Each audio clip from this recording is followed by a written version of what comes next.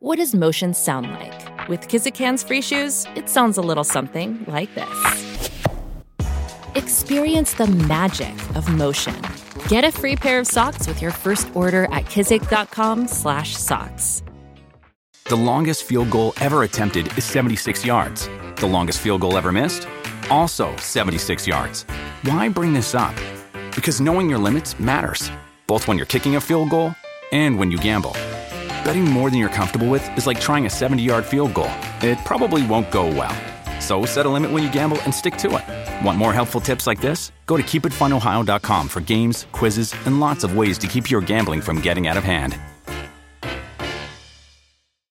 Your ears do not deceive you. You have just entered the Cryptid Creator Corner, brought to you by your friends at Comic Book Yeti. So without further ado, let's get on to the interview. Hello and welcome to Comic Book Yeti's Cryptid Creator Corner. That's. I think we're stuck with the name now. Folks seem to like it. I have said it's too alliterative, but this is where we are. It's your host, Jimmy Gasparo, for this episode, and I am very excited today because I have with me the artist for Vault Comics' newest series, End After End. I believe the first issue is coming out August 24th, but we're going to hear all about it from Sunando C, who is here with me today. Please welcome Sunando to the podcast. How you doing? Hey, Jimmy. I'm good. Thanks for having me on. Yeah, no problem. I'm excited to have you on, and especially because, and we mentioned this, a little bit before I started recording. So often it'll be the writers that are reaching out, or PR, folks, seeing if you want to do a review with the writer, and or sometimes I'll get a writer, an artist. But now I have the artist, yourself, here to talk about End After End. Especially comic books are a visual medium, and the role that you play for End After End is hugely important. So, thank you very much for joining the podcast. Hey, I'm very glad to be here. Thank you for reaching out. So I wanted to start in terms of, when did you get started as an artist? Okay, so I think I've been drawing pretty much all my life.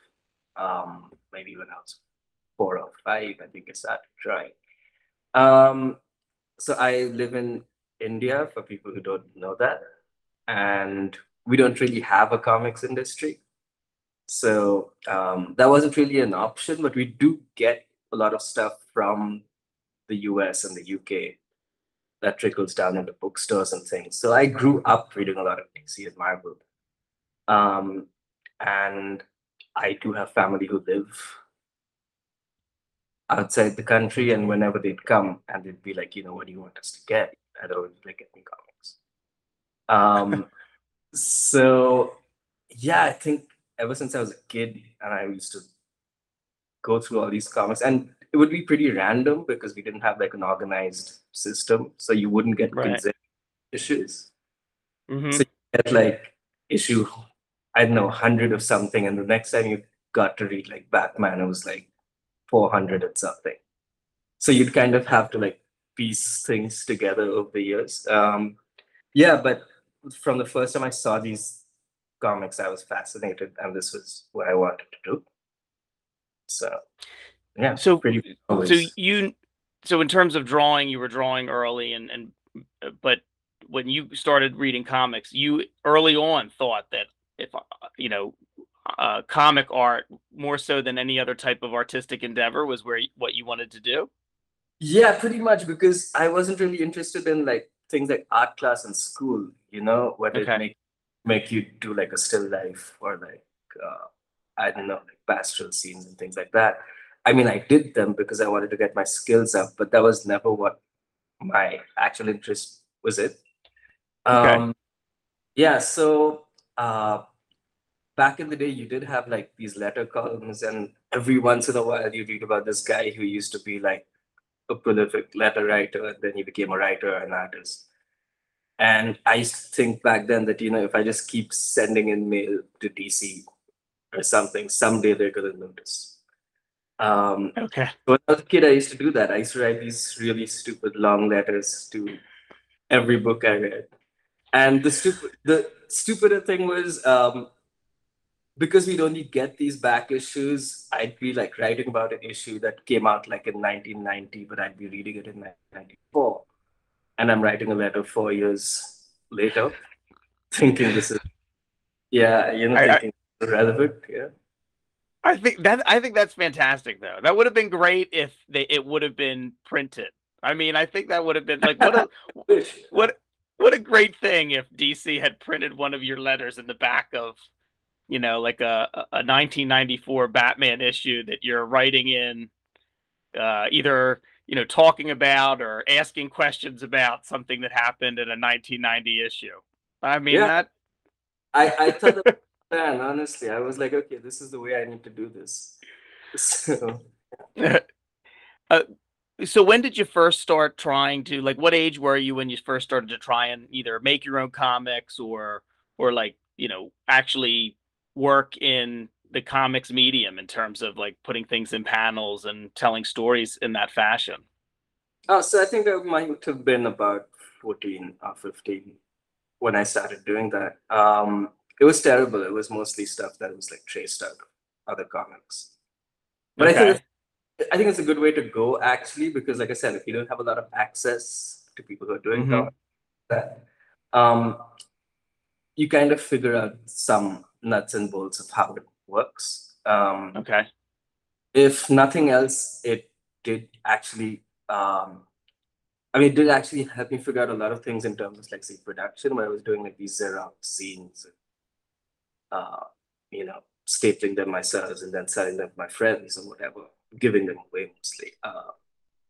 But it did, yeah, I think that's around when I started. It was a lot of superhero stuff because that's what I was getting here. Okay.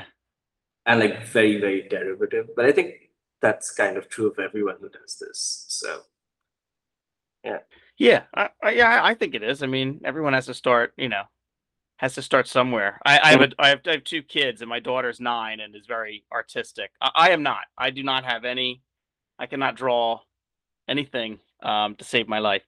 But my 9-year-old is, and she watches YouTube videos and reads certain graphic novels about dragons, and that's Mhm. what she does. She starts to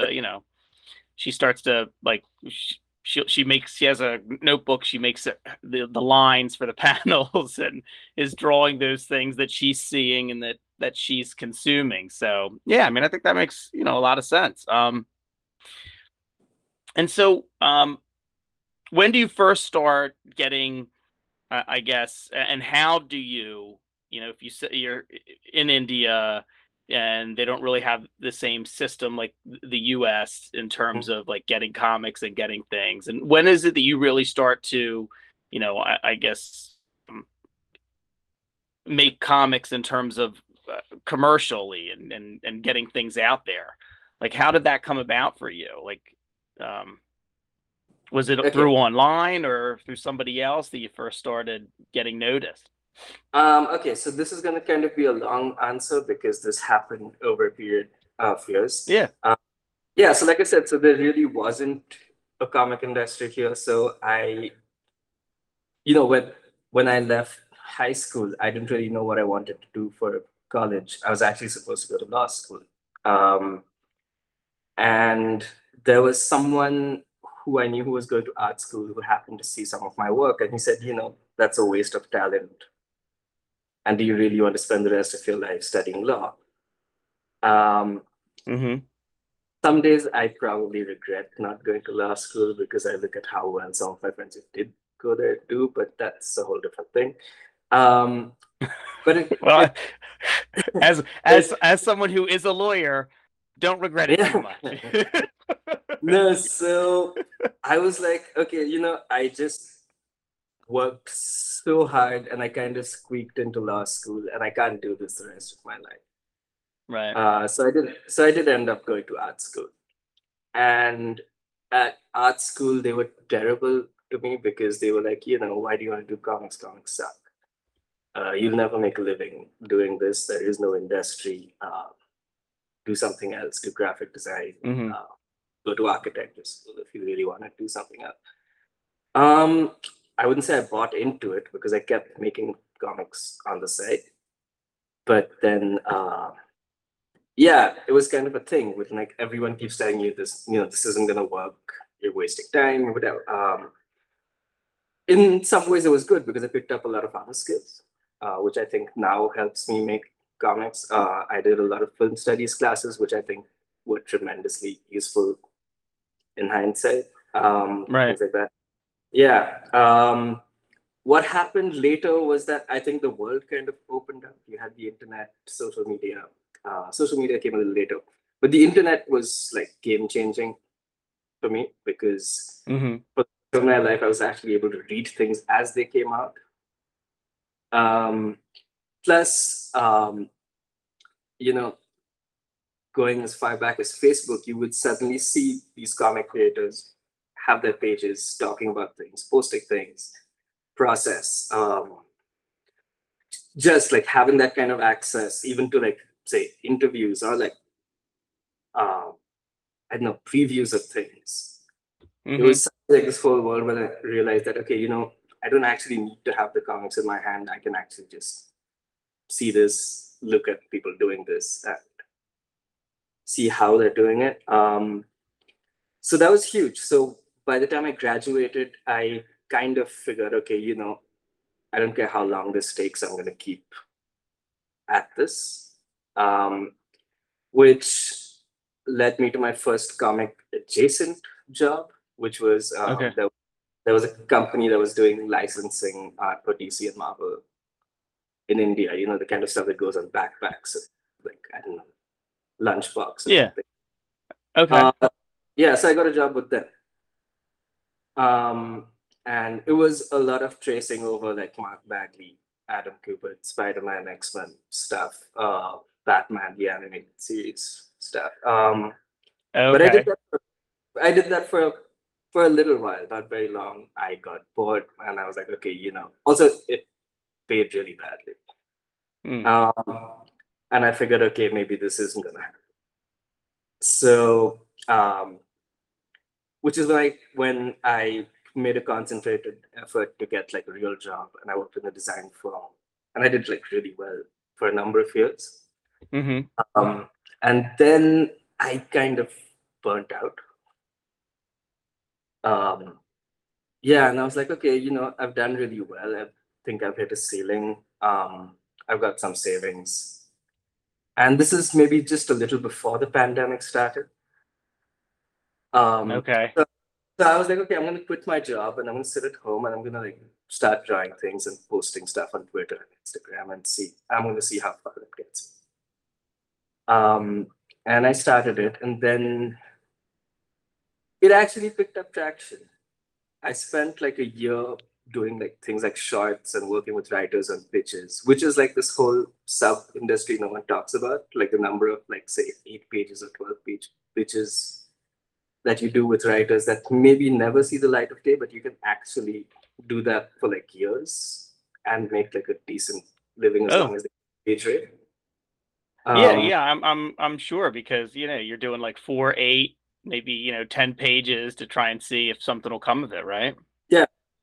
Um, so I was doing that for about a year. I had a couple of shorts. I did stuff at Image and Dark Horse, things like that. Mm-hmm.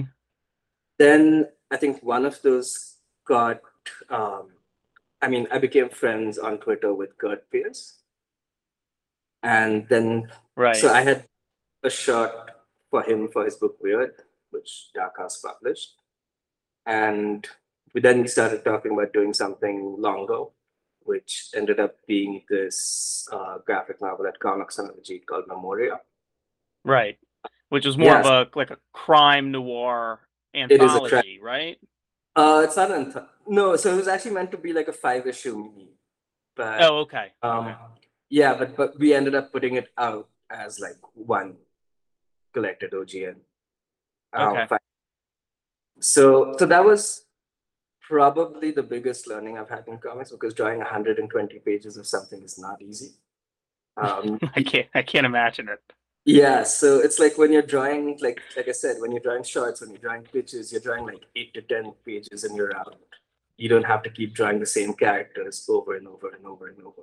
Um, so that was a huge step for me. Hmm. Uh, so around the time I was finishing that up, I was like starting to panic. And I was like, okay, what happens next? Um, which is when so Tim from Vault, Tim Daniel, who's the co-writer, and after he was already following me on Twitter, and at the time, two of the books that I really loved were The Plot, which Tim was the Hmm. co, and I had also just read The Vault. They had done this Brandon Sanderson graphic novel. The Dark One, I think, which Tim was also heavily involved in, and I loved Right. both. Yeah, the Yeah, Brandon Sanderson graphic Sanderson. novel, right? Uh, so I figured, okay, I'm just gonna hit Tim up because I do like his work, and I was Right. if he's got anything going that I should be a part of. So yeah, so I sent him a DM saying, "Hey Tim, I'm just finishing up this book, and can I send you some pages? Maybe if you can find something for me involved." Um, I did not know at the time that Tim was designing the trade for Memoria. So he had already seen all of my work and had me on the Okay. list. Um, yeah, so we just started talking, and I think like within an hour, he had sent me like the pitch for End After End and first few scripts, and it was done. So yeah, that's been the Wow. journey. So when you get something like, so you've done Memoria, Mhm. and um you've done Memoria, and you've now gotten this pitch for End After End. So I read somewhere in an interview you had done, maybe with The Beat, that you weren't really like a fantasy setting type of guy in Mhm. terms of what it was you liked. So what was it then in terms of End After End, which for anyone who's not familiar with it, it tells the story of Walter Willem, who seemingly dies and wakes up in the middle of a battle, um, and is trying to make his way, at least in issue one. He's basically just trying to survive. Um, and so when you get a pitch like that in terms of what this story is, what is it that hooks you into it that you're like, I want to be a part of this? Okay, so actually, the first thing Tim asked me was, "What do you want to draw right now?" And Oh. after about 120 pages of like this crime noir Michael Mann kind of book, Hmm. I told him, I just want to draw stuff that's different every issue. I don't want to use reference. I don't want to watch films. I just want to like draw crazy shit. And he said, okay, and he said, I've got something for you. So he sent me the pitch and I read it and I was like, okay, this seems pretty wild. I could do things here. Hmm. Um, yeah, I think that's what really got me into it. I don't want to be like typecast into doing one kind of thing. I also like switching up my style when I'm drawing um, a different book. At the end of the day, Okay. but visually, I mean, do you want to keep doing the same thing all the time? So, like I said, Right. after drawing like an entire crime series, I really wanted to stretch different muscles, which is why I think End After End was like the perfect second book to start. Yeah. Well, I mean, I've gotten to read issues one and two. I don't want to give anything away to anyone who hasn't uh, read it yet, so I'll try and tread carefully. Um, but there are just some. I mean, the main character is thrown into the middle of a battle. So instantly, it's unlike anything that you'd find in like a crime noir. But there there is a little bit of a gritty is the wrong word, but there is something about your style which I feel is unique for a fantasy setting, but everything looks right in terms of the fantasy setting. Was that something you thought about in terms of the way you wanted it, to look and not be so, bright as some like fantasy settings? Like there's a little bit of an edge to everything, I thought, in End After End. Yeah, no, that's absolutely a conscious decision. I think it's one of the reasons why Tim and DB even wanted me on the book. Because I think a lot of times when you see fantasy, I mean, when you kind of see like a visual representation of what a fantasy thing is, even in comics, you have these very nice, clean, beautiful books. People like Craig Russell, Charles Vess, and it's Oh, sure. yeah. So that's kind of the look that people tend to associate with fantasy books in a ways. Hmm. And I think DB in particular mentioned every time that he wants this to be like a very human drama. At the end of the day, the fantasy world is the world it's set in, but it's still about Walt and his journey within the story. Um, so yeah, no, so it was absolutely a conscious decision to kind of bring everything down to the dirt and show you just how difficult it is for this man to be. But he thinks he's the chosen one in this world. And Right. it's a whole journey for him to get where he finally does end up. But it's not going to be a fun journey. And I kind of wanted the art to show that. So everything is dirty and grimy. Yeah. Also, it's like this constant, never-ending war. What makes you think people would be clean and shiny and sparkly? Right. Everything has this added layer of grime to it. Yeah, and I even noticed, I think there was one panel in particular in the first issue, and where I think it's Walt or one of the other characters. It might even be like an unnamed character. I think there's somebody else. There's a close up of somebody in the foreground, and you see some other folks running in the background, and it looks like, it almost looks like somebody is like their helmet and weapon and uniform are mismatched. Yeah. So there's like there's an element to it of like, just here, take this and take Mhm. this. And I wanted to ask you about, in terms of the design of the characters. Like, was there any, um I mean, were you giving any type of like touch tones in terms of, we're thinking this or we're thinking that, or did you have kind of like free reign to say, I want Katha to look like this, I want Grink to look like this, and I want Walt to look like this? No, it was absolutely. I think once I came in, so actually, truth be told, there was someone else who was working on End After It before I came on, Okay. and they had done a lot of character designs as part of the first issue and things like that. I didn't actually see most of that till I was well into the way because I didn't want to kind of get influenced by that. Sure. But these guys pretty much gave me like a free reign, which is why I think you see a lot of very different influences creep in, but um, especially with like the costuming and Hmm. people are wearing and things. I think there's a bit more of an Eastern influence, I guess, because that's where I come from. That's the kind of stuff I'm seeing. Um, Right. yeah, so I think some of that I brought in. Um, these guys also did want to, I think they were pretty happy with that. So as we go, we try to bring in a lot more. It's not like a Tolkien inspired world. There's a lot more fed into it. Fairy tales I grew up on, things like that. So yeah.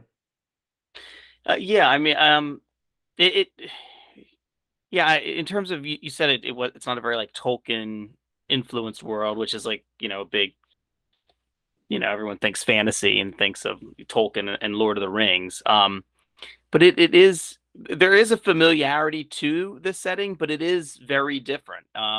It does feel very much its own thing, it's not cut and pasted from, some other world. And I I liked the chaos of the first issue. I Mhm. felt that there was an element of you're kind of thrown into it with Walt, as the reader. He doesn't know what's going on. You don't know what's going on. I felt that was very much reflected in the art and the paneling. Um, and the second issue is much more of a kind of kind of its own thing. Like we're very different from the first issue. Um, one of the things which I liked as well, and one of the things I noticed is there. It was hard for me to tell exactly how long it had been since certain events had taken place. And I felt like that was very intentional for something called End After End and being, this other world where you go after you die and not having a good sense of how much time has passed within it. And I felt that that was a very it seemed to me, I don't know if I was am, am correct, but it seemed to me to be something very intentional in how everything was, planned and spaced out, especially in the pacing and the paneling of it. I mean, was that something you were thinking about it, like the timing of it and when things took place? Yeah, no, that's absolutely intentional. I'm really glad you got it. We're not spoon feeding readers in terms of saying, okay, so much time has passed, but there Yeah. are going to be things that change. So it's like the Walt you see in the third issue is very different from the Walt you see in the second issue because he's been there and he's had time to pick up some skills and his armor, he's wearing armor now, he's ditches the sweater vest. Um, Oh, you I know, like the so, sweater vest. yeah. So as things go, you do notice these things jump. His beard grows, his hair grows, he has scars. Okay. But we Right. never go into like, oh, this is how he. I'm not saying he loses his eye, but we're never going to tell you this is how he lost his eye. It's just that he's Okay. grew up in an issue with one eye. Right, Um, right. so those are absolutely intentional calls. I think from the beginning, Tim had kind of given me an idea about how the book's going to end. Uh, Okay. and it was like, do what you want, but from point A to point Z, this is visually where the character needs to go. Okay. So I can pick where my stops are, but yeah, the character does visually progress as well. So yeah. Yeah, that's great. I can't wait. I can't wait to see where it goes because issue one and issue two. This is the kind of thing that I think is like right up my alley. Mhm. In terms of the stuff that I like to read. Because we have a person who has a very modern sensibility. In terms of we have somebody right here, right now, who is trying to figure out and make their way through things. So we have all these different elements taking place, and you have a character and in the second issue, we start to see some flashbacks. So we have somebody dealing with, maybe looking back over the course of their life and then figuring out, where they are now and their place in it. And um, there's a lot of the elements of it, both in the writing from Tim, Daniel, and DB Andre, that I really enjoy. And I think your art complements this type of world and setting, very well. Um, was it Yeah. fun getting, without giving too much away? Was it fun getting to draw some of the creatures that we've seen so far in issues one and two? Oh yeah, absolutely. Usually with the creatures, DB sends me like uh, pictures of, oh, kind of needs to look like this, and this, and it'll all be pictures of bugs. Uh, Yeah, but it's great. Yeah, I mean, it's a whole different side to, I have never drawn bugs like that before. No? No, and then you figure, okay, it can't just be the bug blown up. I need to change this, and this. And Right. then you start doing that. So it's a lot of fun. There are actually a whole bunch of outtakes. But yeah, where they're like, no, it's just too hairy. Go back. Or like that. And because I work digitally, I save all of those. So yeah, there's a whole Right. bunch of, like these creature outtakes Oh, that that's funny. yeah. I, So I with something like this, you talked about, you said earlier on, like you didn't want to have to do a lot of reference and things like that. You didn't want to have to watch a movie. You kind of wanted to be in a world that you could really play around with, which I think this is probably it. But do you ever do any type of like reference in terms of like facial acting or body positioning, or if a creature throws somebody, up in the air? Like, is there any type of modeling that you have to do to try and get that angle right? How do you work within that with something that is very Mm, out of the ordinary? maybe a bit. I think everyone just faces into the mirror when they want to hit something. Right. So a bit of that. I think when I started drawing the book, I was still thinking of it in terms of like a movie camera. Okay, what's a good Hmm. shot? Um, I think as we've gone further in, it gets a little more out there because I actually kind of started looking at comics that I love. And a lot of that is the kind of stuff that came out in the 90s that people uh, probably wouldn't call great comics now. But Hmm. visually, there's a lot over there. I mean, if I'm going to be very specific, it's like when I was a kid, Adam Kubert's Hulk was a big thing for me. Okay. Had the short run on the Hulk with Peter David, and I had like 5 or 6 of those books, and I was like, oh, this is amazing, and I want to draw just like this.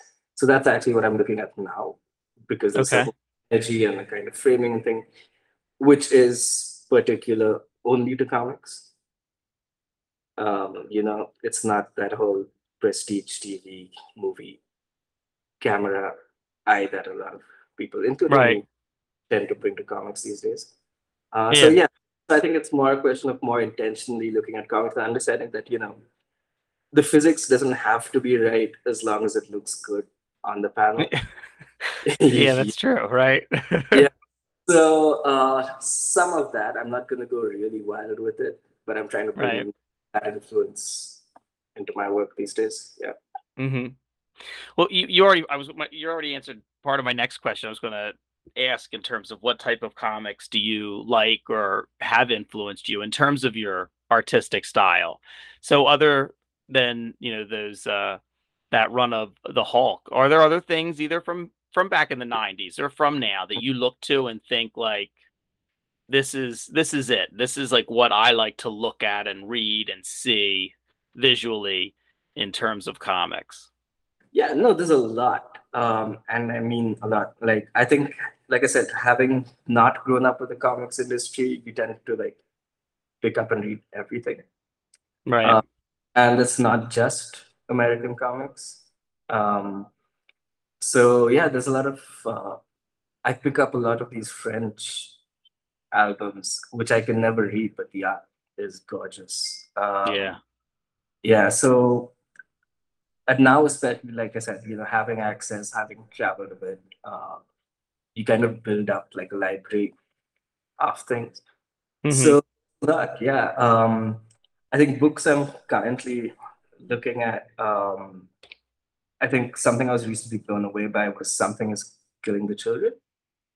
Okay. I have no idea how to pronounce the artist's name beyond Werther because that's his first name. Um, but I think just seeing that kind of sketchiness and the looseness that he does, which is not something I think American comics were doing before this. Like everything had to Yeah. go, it doesn't have defined lines. It looks like you went straight from pencils to publishing it. So yeah, so that was kind of like an eye opener, especially because he's also doing creatures and like monster action, things like that. Oh yeah. Yeah, yeah, I love that comic book. Yeah, yeah. Werther, I'm trying to think I was looking up the last name. Werther Deladera, but is Yeah. the artist. And Miguel Muerto, I think, does He does the color, yeah. the color. Yeah, James Tinian works with, several of the artists on his book are doing things that I think not many other artists, are doing in terms of comics. His other one, that he writes, The Department of Truth, and Mm. Martin Simmons on that book, everything is just all Yeah. murky shadows at times, and Mhm. it all looks great. And it's just Mm. it's just there's not book not many books out there like that are doing that and doing it as well as those two series. His other book, not to turn this into like a James Tinian fan, whatever, but The Nice House by the Lake. Yeah. Yeah, because if you look at everything the artist had done previously, he'd done a run on Batman, I think, with James Tinian, actually, where it looked like a regular American comic. Right. But the work he's doing here is completely different. It's like Yeah. so textured and rich and dense, and yeah, it's And there's a darkness to it that isn't hard to read. And there's also some, with their main character of, I think that's another Walter main he is character who has a certain weirdness to it, and that's it's Alvaro Martinez Bueno, is the artist on that. Yeah. So, well, thank you for tuning in to the James Tinian podcast. We're big fans. But no. No, that's true in terms of all those artists for his books are phenomenal. So let me talk about the rest of the creative team here. We've mentioned the co-writers, DB Andre and Tim Daniel, but also a colorist whose work that I absolutely love, Kurt Michael Russell, and a fantastic letterer, Jim Campbell.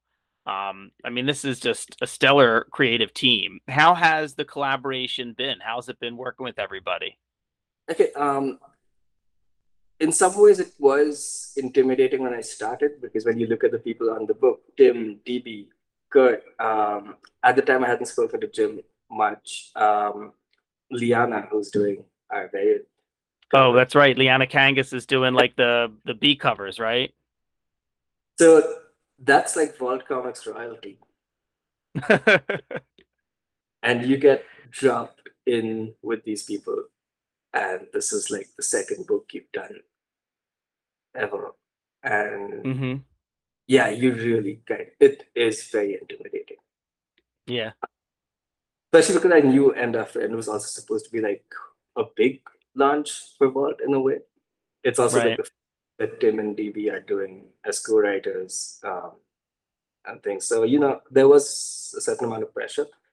But yeah, they're fantastic collaborators. It's been, I think we've mentioned this in other places before, where I didn't think making comics was going to be this collaborative. And I mean that in a good way. I don't mean, it's like anytime I want feedback or anytime I want to post something, we have like a Discord. Okay.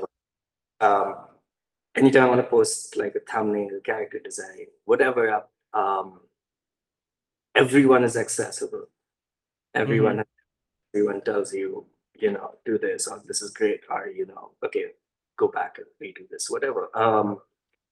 But having that kind of feedback from people who are so good at what they do and who have taken so much investment in this book, I think everyone's like putting in like probably a lot more than you normally would, and I think some of that shows. I have also mentioned previously that Kurt is absolutely like a co-artist on the book. I would not say he's a colorist, because he brings so much. Like he literally transforms my work, and now we're like 4 issues in, and I also know it's like playing in a band. I know if I do this, he's gonna do this, or if this, I just need to like show him like, okay, these are the sketchy lines, but do what you want to do. Right. And I can absolutely trust that he's going to turn around something amazing there. Yeah, no, sorry, go ahead. No, it's just that it's, every time I've kind of been doing like this weird stuff in the backgrounds with like textures and like pencil lines and stuff, or just like leaving things in. And, sometimes you wonder, is this going to get lost? How is this going to translate? But what Kurt sends back is always so much more than I could have imagined myself. So yeah. Right. Yeah, the colors for the first issue are really good. They're in terms of being like toned down a little, but there's a brightness to it at times. Both in the first and second issue. The colors for the flashbacks in the second issue really do create two different worlds, Mhm. and I think it really lends itself to the storytelling to both of you in terms of being an artist and colorist, or as you said, co-artist. So I really think, again, it's a book that I think in other hands could end up looking too dark if somebody's dropped, in the middle of a war. But there is a certain like lightness to it at times. And I think also that it's helped by Tim and DB's writing, because there's a certain, I mean, humor might be the wrong word, but there is a certain kind of lightness, Mhm. maybe due to the absurdity of suddenly finding yourself in the middle of this weird battle, that I think works well with the art and the color choices. And then last but certainly by any means not least, Jim Campbell's lettering is, I mean, he's just phenomenal. Yeah. Yeah. Yeah, No, it's a really good. The issues 1 and 2 are just they're excellent. It deserves to be a big launch. It's a it's a great story, and it looks fantastic. I mean, absolutely fantastic. thank you. I'm glad to hear that. Yeah. Um, No, sorry, just Go going ahead. back to what we're saying, I think the Walt Green dynamic, like the banter that they have, is what carries the book. Hmm. We are talking about some pretty heavy things, and it is in the middle of a battlefield, but that relationship really makes it easy for you to go through the books because they have that weird student. It's Luke Yoda, but like more than just that as well. So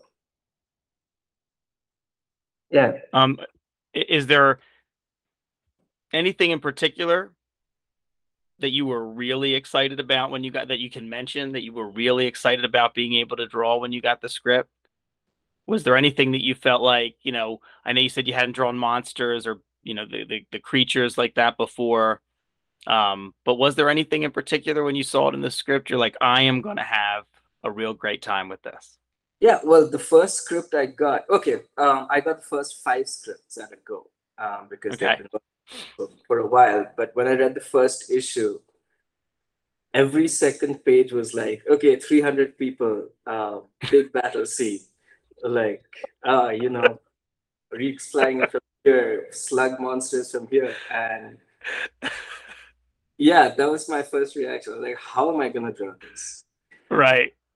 So absolutely that, and I think that it is as chaotic as it is, which people seem Right. to see as a plus, because that's exactly how it was for me.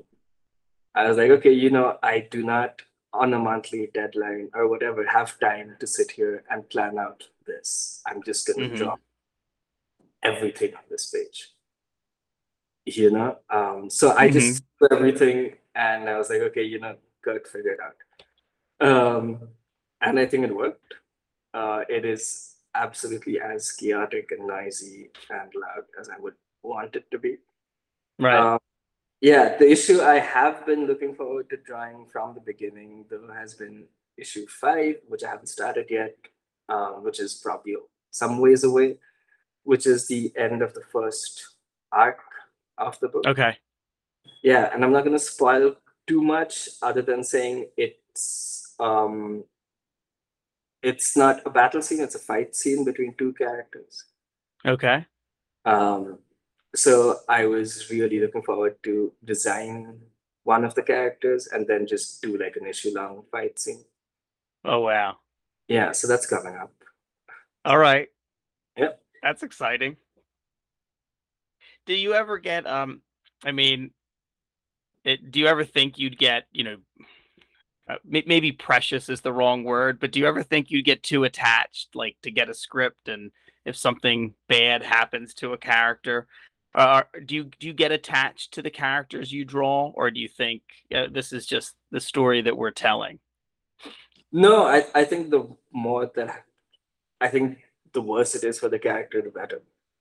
I am I am like, yeah, that's been one of the fun things for me. It's like, when I get a note saying, hey, we need more battle damage on this guy between issue 3 and issue 4, I'm all for it. I'm like, yes, let's just like, because, like I said, you can't draw the same thing for like 100 some pages. And Yeah, end after end, if it goes as long as we want, it's going to be 10 issues. So yeah, I'm, okay, so I'm glad I get to change things up. Um, nice. it still has to be Walt recognizably, but like I said, if I want him to lose an eye, cut an ear, shave his head, sure. Yeah. Well, that is fair. Um, so yeah, this is going to be August 24th. Issue 1 is out, right? That's the Yep. date. That And I know is. Vault is gearing up for a lot of things. They have their Nightfall double feature, and I know they're Yeah. planning a lot for what is it, ECCC Emerald City Comic Con. Which has They've just special end after end variant if people are looking for it. It's a Green Knight homage cover. Because there were a lot of people who came and said, hey, that first cover looks a bit like the Green Knight poster. So yeah, Mhm. now you get it as the Green Knight poster. Yeah, I saw that in terms of being like an ECCC exclusive. Yeah, it's a fantastic cover. And the cover by Leanna Kangas is phenomenal as well. Her art, you as soon as you see something and see that cover, I don't even have to look. I know instantly I know Yeah. instantly the artist behind it. Um, yeah, so Vault's gearing up for a lot of things. I'm a big fan of theirs. I just saw that they're, I think, sending to Kickstarter a Wasted Space omnibus, which Yeah. is pretty awesome. That was a um, phenomenal series, which just ended after issue 25, which I loved. So yeah, so I think very very good company to be in. Yeah, I could not have like a better uh, launch or anything. Yeah, Paul's been great to work with. And I'm not Yeah. just saying they're like my publishers. But yeah, So so what might be next for you if you got to pick what type of do you make next? oh, so I would work with Tim and DB together or individually, like anytime. Hmm. So we still have, like I said, if 10 issues of end after end, I'm about halfway there. So there is still a while that we're going to be working on this Yeah. book. But I would absolutely love to keep working with them or with Mark beyond that. If you ask me what like my personal things are, I would someday love to do like a DC or Marvel thing only because that's the stuff I grew up on.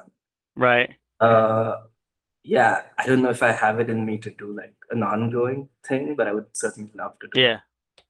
something. So so so let which character would it be if DC or Marvel approached you and said, "Hey, you can do a one shot any character. Who's the character that you're like, I have to draw this?" Okay, if it's Marvel, it's probably Wolverine or Hulk. Yeah. Uh, yeah, but then I'm gonna like end up saying like, oh, Daredevil or whatever. Yeah, but like that's kind of like the thing. DC, I have always really wanted to draw Superman. Um, like a bunch of the comics that I read when I was a kid were like the whole thing where he goes to Warworld and fights Mongol and he's a gladiator. And they Right. just did a riff on that in Action Comics. And Yeah, yeah. um yeah, and I am so pissed that I didn't get to draw that. I was like, why? Because they're not gonna do this for another 20 years and then maybe I would draw it. But they just did that. Yeah, Yes. they Like that. just in Superman and Action Comics, they just did the War Yep. World saga, right? So I was like, okay, someone else has done that, so I guess that's not Hmm. gonna happen. I'm just also gonna throw it out there. huge Spawn fan, so if anyone from there is listening, I would go to the Spawn. So yeah, so all the '90s highlights: Wolverine, Yeah, Hulk, absolutely. Superman, No, and yeah, Spawn. yeah. That was it. One of the things I did, like I said, once I started traveling or like making a certain amount of money, is that I went and bought up back issues of everything I read as a kid. I was going to ask you. I was going to ask you if, like, because if you got things so disjointed in terms of, that's just how you had to get them from growing up in India. Um, if you ever went back, like, and looked either digitally or like went to a comic shop at some point and like hunted through the back issues for something you never got to read as a kid. So you did that? Oh, I absolutely did that. So all the new stuff is on my Kindle. But I own copies of everything up until I don't know that I loved till like the year 2000 or something. Yeah. So just go look at like back issue bins, all these online ordering, whatever, eBay. Yeah. And I get like boxes and boxes of like some really bad comics. Uh, but I love them, yeah. So that's what That's great. my I love I love going to my local shop at like right down the street and looking through the back issue bins and hunting for covers that I recognize from, an issue Yep. I read when I was a kid. Yeah, it's I love it, That's phenomenal. Well, I won't keep you any longer. This has been wonderful. I'm so excited that you came on. I'm so glad we've been able to chat, and this has been great. And end after end, like I said, I've read issue one. End after end, I've read issue 1 and 2, and I am on board. Added to my pull list. I can't wait to see what terrible, terrible things you do to Walt. Oh, yeah. Trust me. Yeah, I'm doing the 4th issue, and I'm like, he needs a few more scars. And yeah. Well, I'm looking forward to it. Again, this is Jimmy Gasparo for Comic Book Yeti's Cryptid Creator Corner. Thank you so much for listening. And if you like the interview and what we've been doing, please like and subscribe and all the other things they ask you to podcasts. Tell your friends. And for everyone at Comic Book Yeti, a big thank you to Sunando C. Everyone go out and make sure you get end after end. Sunando, thank you so much for coming onto the podcast. Hey, thank you, Jimmy. This was a lot of fun. I really appreciate it. All right, everyone. Have a good night, and I will see you next time. Bye, everybody. This is Byron O'Neill, one of your hosts of the Cryptid Creator Corner, brought to you by Comic Book Yeti. We hope you've enjoyed this episode of our podcast. Please rate, review, subscribe, all that good stuff. It lets us know how we're doing, and more importantly, how we can improve. Thanks for listening. If you enjoyed this episode of the Cryptid Creator Corner, maybe you would enjoy our sister podcast, Into the Comics Cave. Listen and subscribe wherever you get your podcasts.